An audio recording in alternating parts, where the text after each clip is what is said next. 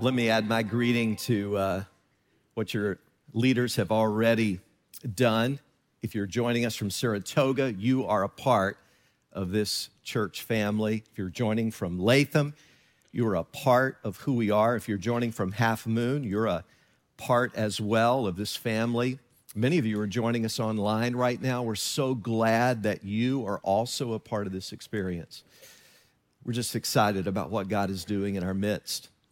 You know, back in 2004, I had a wonderful opportunity to go to Los Angeles for 4 weeks. Now, I really flew back and forth because I was preaching every weekend here, but I was teaching out there every weekday evening in a different church in the Los Angeles area. And it was in preparation for a big, crusade that was happening, a Billy Graham crusade in that area. And so I got to go to some really cool churches and teach people in what we called Christian life and witness classes. But my base was Pasadena, California. Gorgeous weather, perfect almost all the time, where the Rose Bowl is and the Rose Bowl parade that happens on New Year's Day. And I had driven in California a number of times, but I had never driven in the Los Angeles area. And so because some of my classes were up to an hour away from Pasadena, I got introduced to the wonderful freeways of California. What a blessing. And there's so many of them. And there are so many cars. You wonder, where are all these people living and coming from? And there would be 6 to 8 lanes going this way and 6 to 8 lanes going this way. And I know we talk about rush hours, but honestly, it's just almost always rush hour there. Well, the first week, as I was driving to my classes, one of my teammates, one of my colleagues on the Graham team joined me. And so it was fun. We hadn't seen each other in a few years. It was good to reconnect. And he joined me as we went. But because he was with me, I got to go over in that far left lane called the HOV lane. Sometimes call it the carpool lane. It stands for high occupancy vehicle. And so that lane you can drive in if there's 2 or more people in the car. And almost all major cities in the U.S. have high occupancy vehicle lanes now. And it's a way to reward drivers for kind of doing their trip together. It cuts down on air pollution. It cuts down on energy consumption. And it's just a great idea.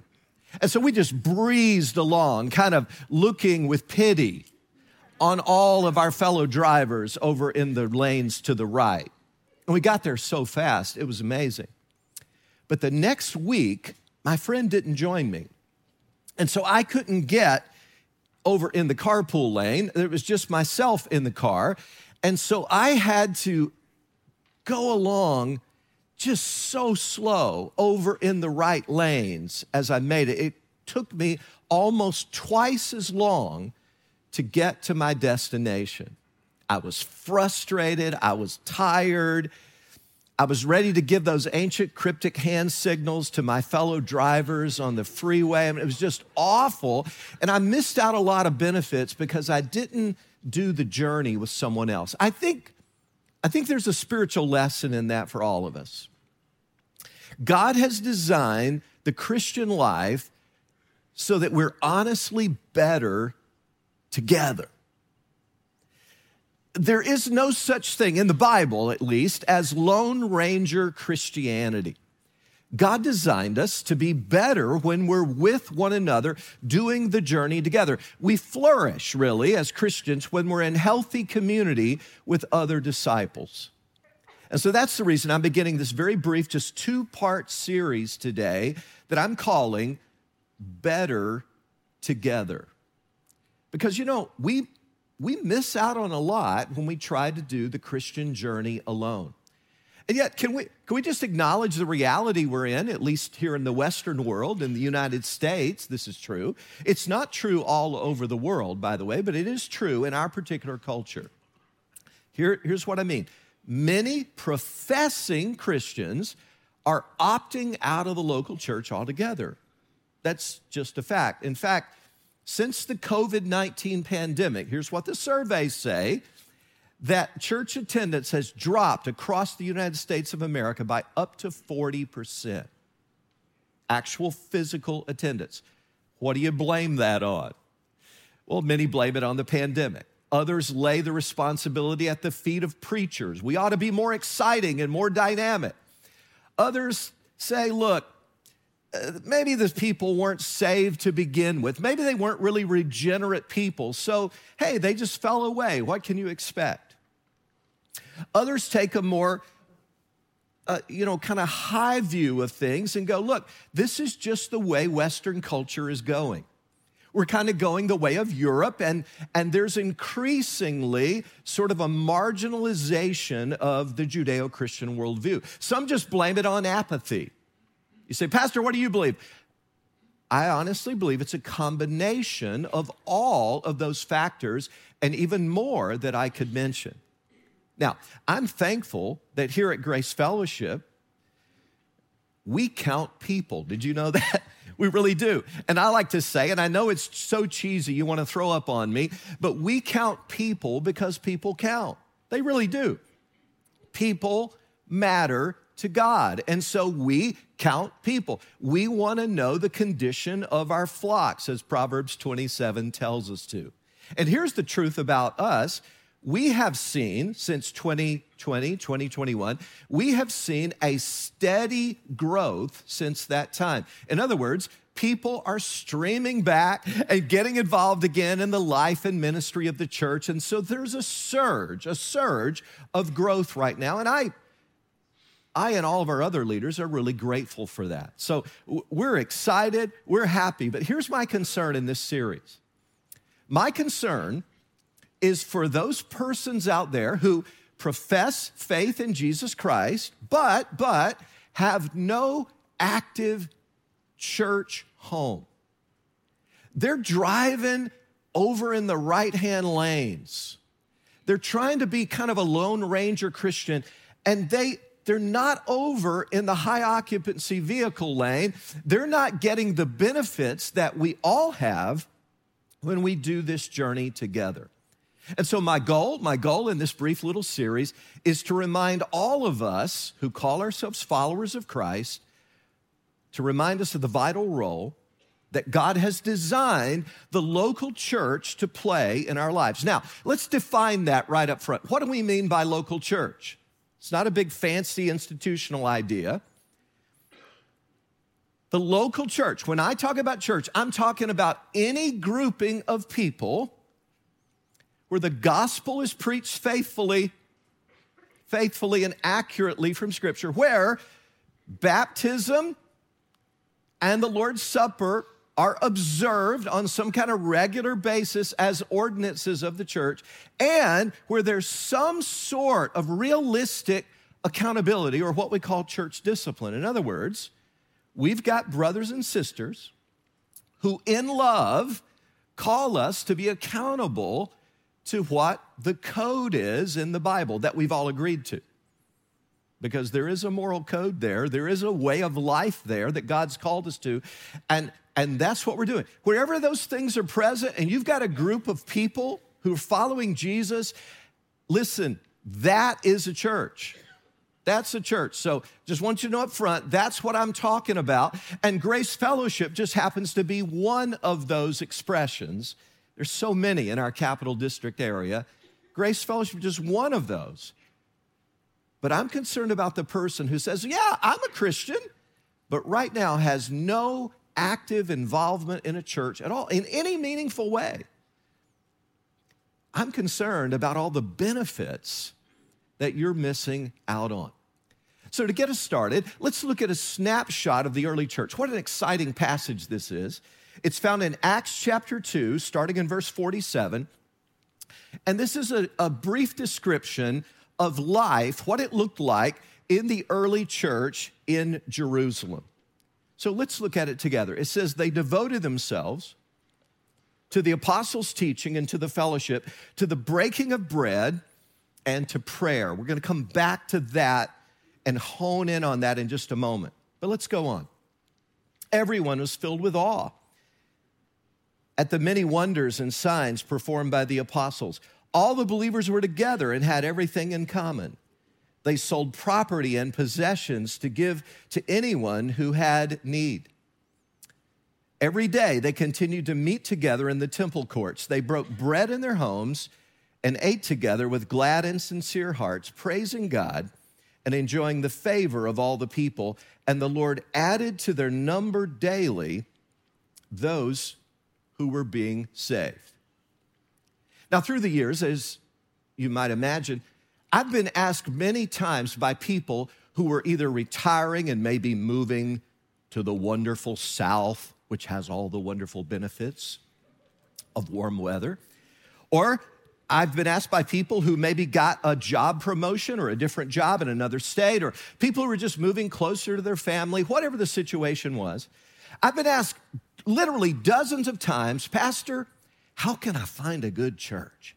I want to find a good church like Grace. I love Grace, and I want to find a good church. What should I look for? Here's my standard answer.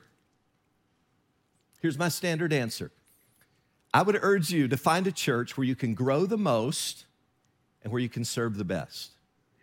Where you can grow the most and serve the best. There's a lot packed into that.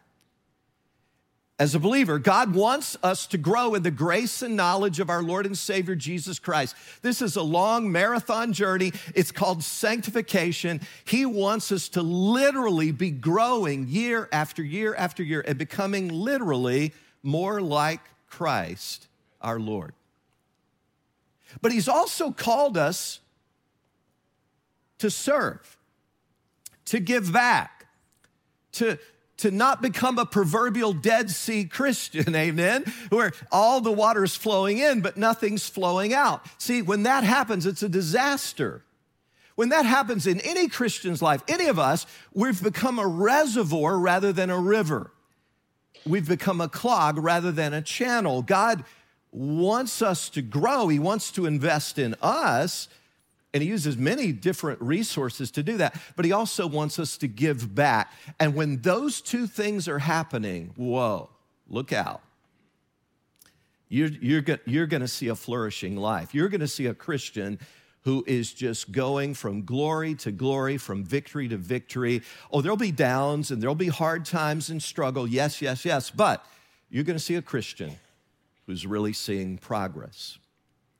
So how can we be that kind of people? Today, I want to talk about that first part of my standard advice. Find a church where you can grow the most. I would suggest to you that these early Christians in Jerusalem were really, really growing. And one of the reasons they were growing so much is it says in verse 42, if we can look at that again together, look at it with me. It says they devoted themselves. It's a very interesting word. Devoted themselves to the apostles' teaching. Now for us, remember, they had actual living apostles who had literally walked with Jesus. They had those apostles in their midst, and so that was their authoritative source of teaching. We have no apostles like that today, like that, but we have the written word of God. So that would be the equivalent for us of the apostles' teaching. We have the written word of God in what we call the Bible. And they devoted themselves to the fellowship, to the breaking of bread, and to prayer. Now that word devoted is very interesting. It means they committed themselves to these things. So they committed themselves.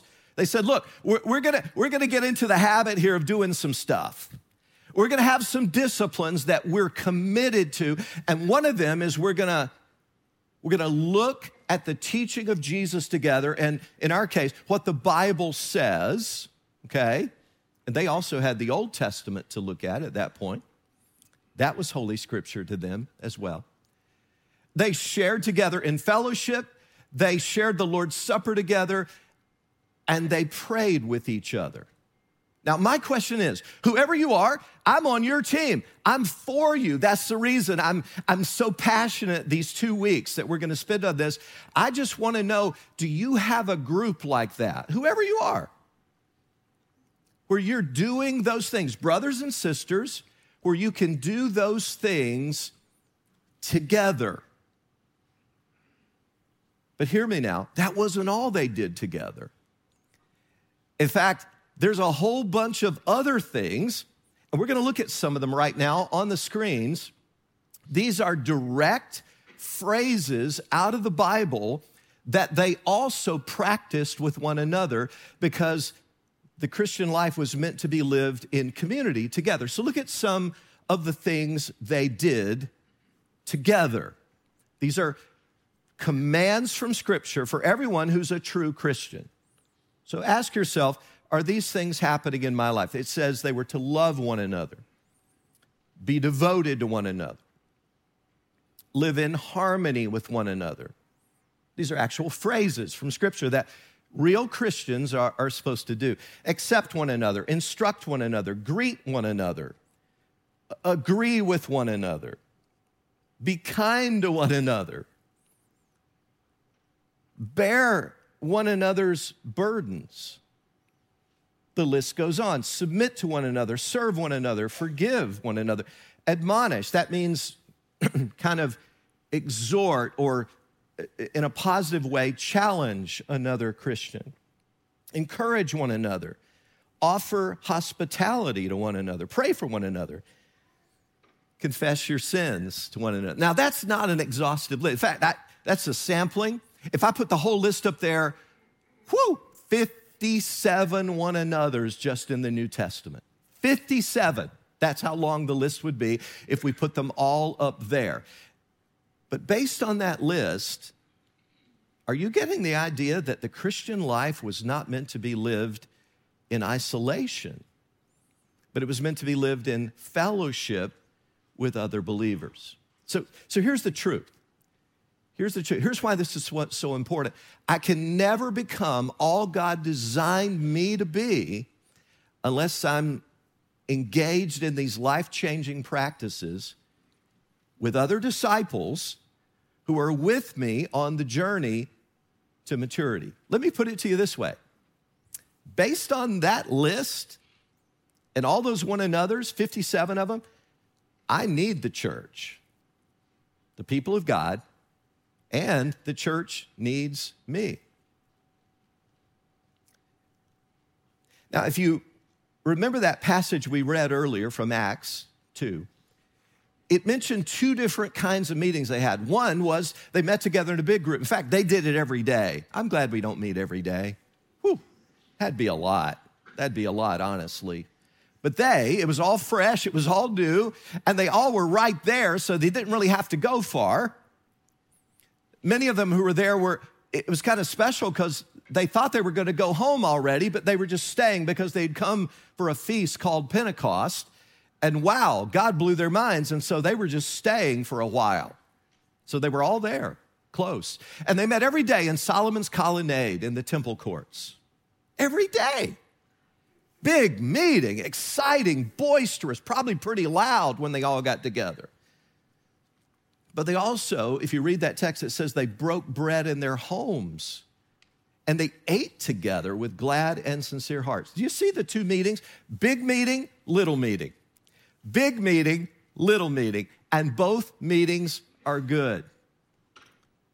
Now, big gatherings like this, I think, are wonderful. I get stoked by them when a lot of Christians come together in one place. In fact, Debbie, my wife, would tell you, you preach better when the room is full. I'll just tell you that right now.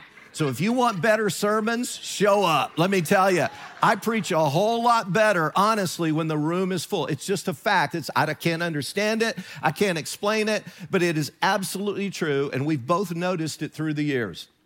I just preach a lot better when the room is full.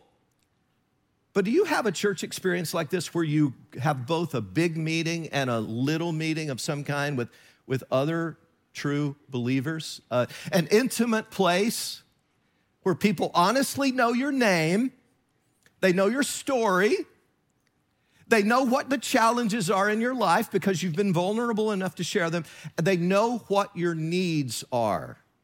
See, that's what I'm so impressed with in the book of Acts. That's what we see over and over and over again. They got together in big groups, woo, celebration, and then they got together in small groups and they practiced these one another's in both of those places. Now, here's what I think most people are missing today. Most Christians I know, what they're missing, what they really need is not just more listening experiences, kind of where they're getting lectured at. What they need is some places where they can crack open God's word, like this, an actual Bible, have a gifted, skilled, wise, mature leader who's been a Christian for quite a while, got some miles on them, and where they can ask honest questions about stuff they're going through and stuff that's happening. And that's what we see happening over and over again in the book of Acts and in the early church. In fact, let me show you one example of that. It's found in Acts chapter 18. It says, meanwhile, a Jew named Apollos, a native of Alexandria, came to Ephesus. He was a learned man with a thorough knowledge of the scriptures. He'd been instructed in the way of the Lord, and he spoke with great fervor and taught about Jesus accurately, though he knew only the baptism of John. That is John the Baptist, in other words. He began to speak boldly in the synagogue.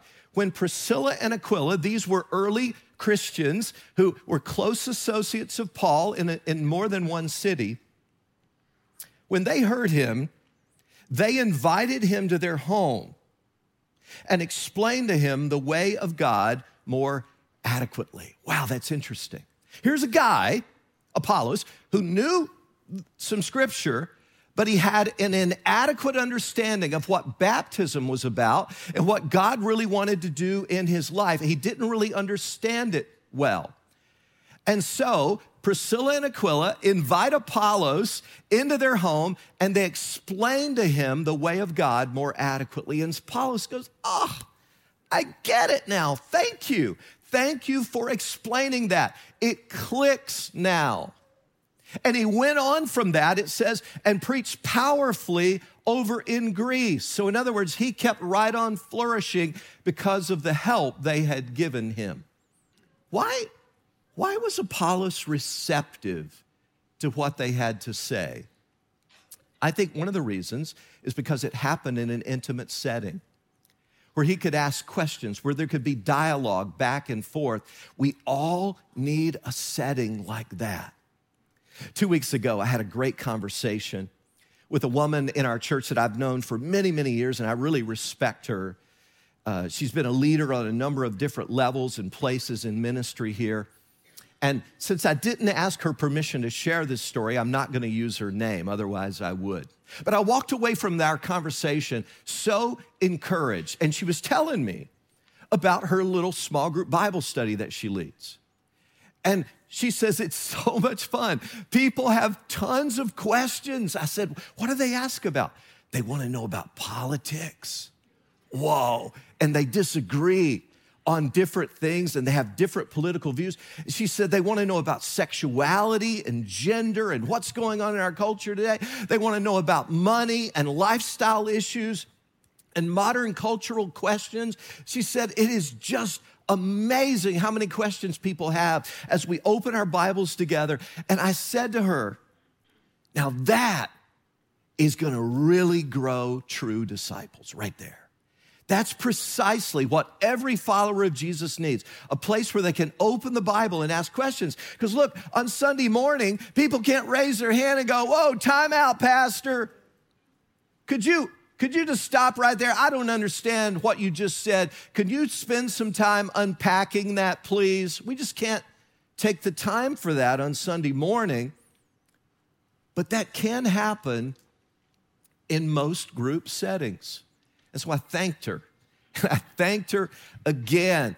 And I'm convinced that that kind of solid biblical teaching is one of the greatest needs in the local church. Let me ask you, do you have a place like that? I'm not talking about just the person you listen to on the radio or on the podcast. I'm not talking about just where you can go and get a lecture. Do you have a place where you can go, excuse me, can we talk about that? Because I really am trying to do this journey here, but that just doesn't all click for me. Do you have a place where you can ask questions like that? Now, I don't know what priority you've given to the local church, but I've settled it in my own soul. I'm absolutely convinced that I need the church. I need brothers and sisters in my life to sharpen me like iron sharpens iron. I need the church, and the church needs me. We're going to talk more about that part next week, how that God gives us something that we all get to contribute to this equation. You say, Pastor Rex, now wait a minute here. You're coming on awfully strong, buddy.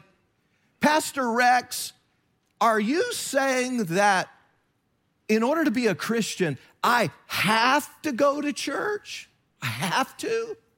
Are you listening carefully? No, I'm not. And can I tell you something else?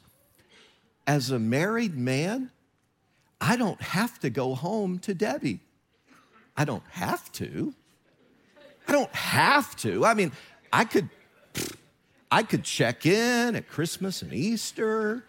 I mean, I'm just saying, just a hypothetical. As a married man, I could check in with Debbie maybe several times a year and see how it's going. And time could go on, and I might still be married. I don't know. So no. Listen, you don't have to go to church to be a Christian, and you don't have to go home to be married. But in both cases, if you don't, the relationship is awfully unhealthy. Healthy disciples of Jesus are committed to engaging in worship and Bible study and prayer and fellowship and communion and all the other 57 one another's that Scripture prescribes for us. And they do them, watch this, with other disciples. I need the church. And the church needs me. Now here's why I'm so passionate about this. Because we live in a culture, again, in the Western world at least, where people are just dissing the church like crazy. I mean, you've heard it. You don't need for me to just in articles and talk shows and all kinds of podcasted conversations, the attacks from atheists and scoffers and even some people who profess faith, they're just vicious. Now, can we be honest? Some of the critique of the church is valid. You can say amen to that. That's okay. Some of it's valid. Some of us leaders are way too arrogant, okay? Some of us in the church are way too insensitive and kind of tone deaf to cultural needs. Some of the criticism about a lack of humility and a lack of compassion is true in far too many cases. The church, listen, is definitely made up of very imperfect people like me. People like you. That's why, we joke and tell people all the time, if you find that perfect church, please don't join it. It's already wrecked the moment you join it, right? So we shouldn't be shocked when people diss the church. In fact, can I tell you, Satan has tried to stop the church in its tracks from the moment it got started. In the book of Acts, Chapter 4, we read a passage where Peter and John were simply excitedly sharing about Jesus, and the Jewish authorities were all upset with them. And look at what they commanded them to do in Acts 4. They commanded them not to speak or teach at all. In the name of Jesus, you shut your mouths about him. We don't want to hear any more about this. And they were freaking out because so many people were becoming a part of this dynamic movement called the church. The enemies of Christ have tried to stop it before it even really got started. Read the book of Acts for yourself. Everywhere they took the gospel, everywhere they got critiqued and persecuted. So the question is why? So as we wrap up today, I want to try to tie all of this together by very quickly, just mentioning 3 reasons that God just pounded and blazoned on my heart this week that I ought to share with you. I don't often claim that kind of inspiration, but I'm claiming it today. God just hit me. He impressed me with these 3 things during my prayer time, and I scribbled them down. I want to share them with you right now in these final minutes together. 3 reasons why the attacks on the church are so vicious. And again, if you're kind of on the fence, you say, I'm a person of faith, I'm a Christian, well, awesome. But if you're kind of on the fence about what priority you should give to the local church, I want you to consider these 3 things, and then we're done, all right? Reason number 1, that the church is so viciously attacked is the church is God's A plan. There is no plan B. When you think about it, it almost seems crazy, doesn't it? That Jesus would risk the future of all that he lived for and died for in the hands of a few bumbling disciples. They had no buildings, no budget, no 401k plan, no job security. If they fail, the whole thing goes down. No wonder Satan, the arch enemy of God, would seek to discredit and destroy God's A plan. Doesn't that make sense to you? Because if he does, it's all over. It's no mystery that some of the devil's most vicious attacks would be against God's people, the church. Reason number 2 that Satan is so viciously attacking the church is that we are God's representatives in this world. We really are. And I want you to feel the weight of that today. Here's the way a great leader named John Wesley put it years ago. Here's what he said, and I quote, "Our responsibility," he said, "is to give the world the right impression of God." Whoa. So in other words, every time a professing Christian acts badly, God's reputation gets trashed. And that's why it's so important that we be encouraging one another and keeping each other accountable to live lives that are reasonably honorable.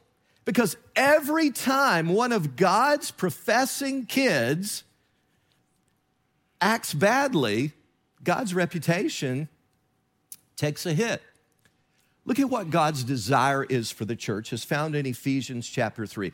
This is a doxology where the Apostle Paul, under the inspiration of the Spirit, just goes into this doxological mode where he's praising God. Now to him who is able to do immeasurably more than all we ask or imagine, according to his power that is at work within us, to him be glory in the church.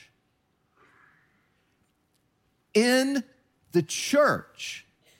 God's idea is that his moral character, his glory, his righteousness, his passion for justice, his mercy, his love would be seen in us. Do you feel the weight of that?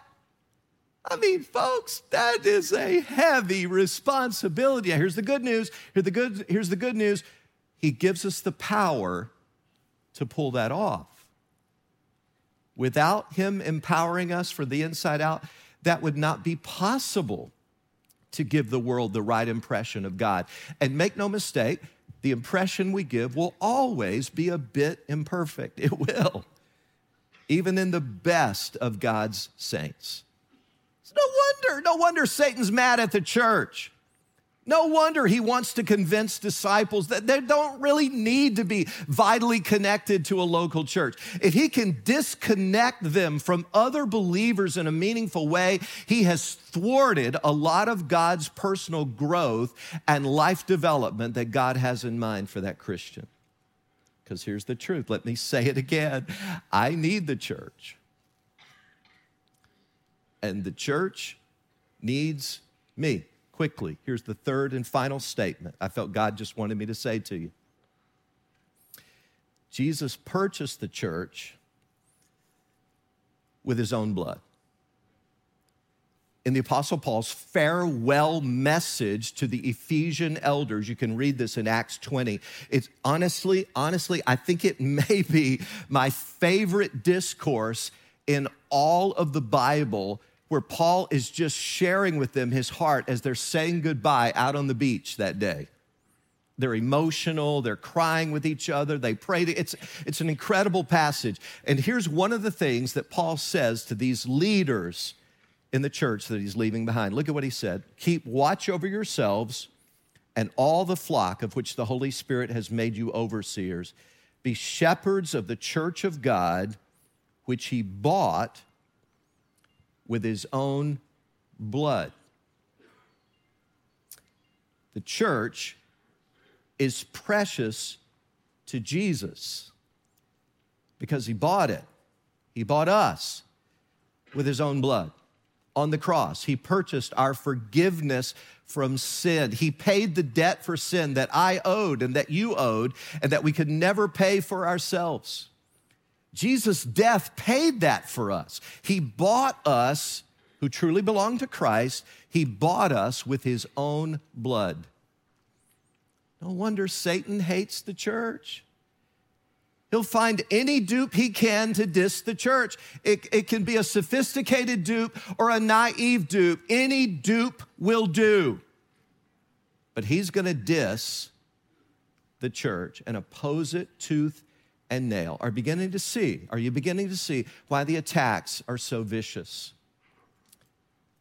And if you belong to Jesus and you're here worshiping God today in spirit and truth, I know my words are blunt, but I'm just telling you the truth. Satan hates what you're doing right now. He hates it, and he is out to do nothing less than to destroy your life. So here's the bottom line. I'll say it one last time. I need the church. And the church, in some way, needs me. In the Bible, at least, there's no such thing as Lone Ranger Christianity. God designed us to be better together. Can we just pray for a moment as we try to process all this? Father, if I were hearing this for the first time, I'd probably be asking, well, what do I do? What do I do about this?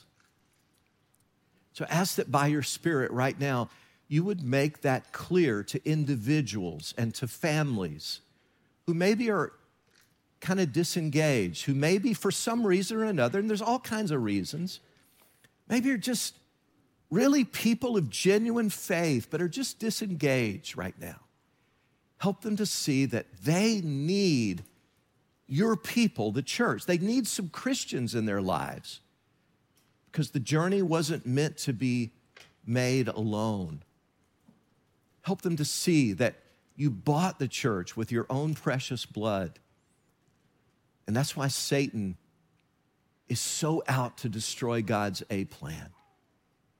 He doesn't want people who represent the Lord well. So show them what their next step ought to be, their next step of obedience. It might be just to say, today's the day. I'm going to draw a line in the sand. I'm going to get actively involved. It might be that today they would say, look, I'm going to devote myself, commit myself to some kind of group where I can study Scripture together. I need some fellowship in my life. I've been doing this thing alone for way too long. Do what you alone can do, Lord. Show what the next step of obedience should be. And I pray in Jesus' name, amen and amen.